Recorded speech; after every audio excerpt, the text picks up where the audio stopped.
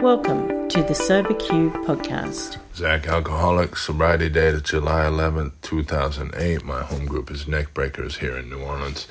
My question is, what did we learn about ourselves during our inventory?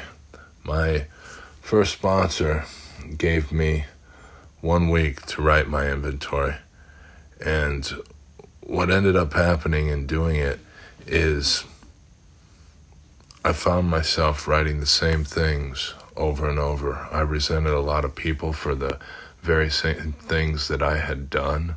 I remember I was living in Prague and my family was back in the United States, and I resented my brothers and sisters for never calling me.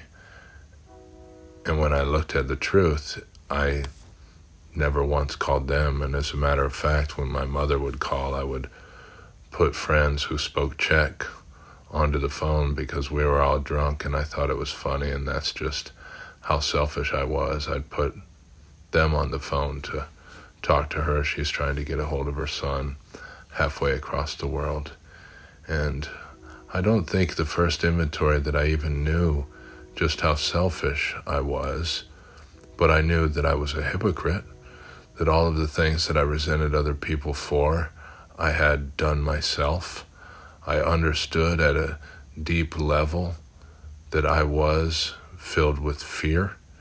I was afraid of being alone. I was afraid of my future. I was afraid people were going to find out about my past. And what happened sitting with that man in his apartment, because I was living in a storeroom with sawhorses and power tools and no privacy, sitting in the man's apartment who I shared my first fifth step with, I found out that I wasn't so all alone. He shared some costly things with me.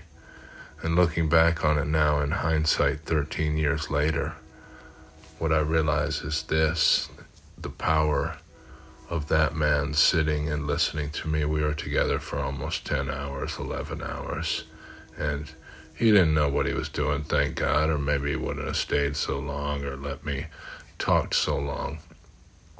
I've done a number of inventories since then. I've been reading some interesting stuff about the last 3 steps, and essentially from the first 4 step on, I'm doing 10 or 11. I'm doing little mini 4 steps here, back and forth.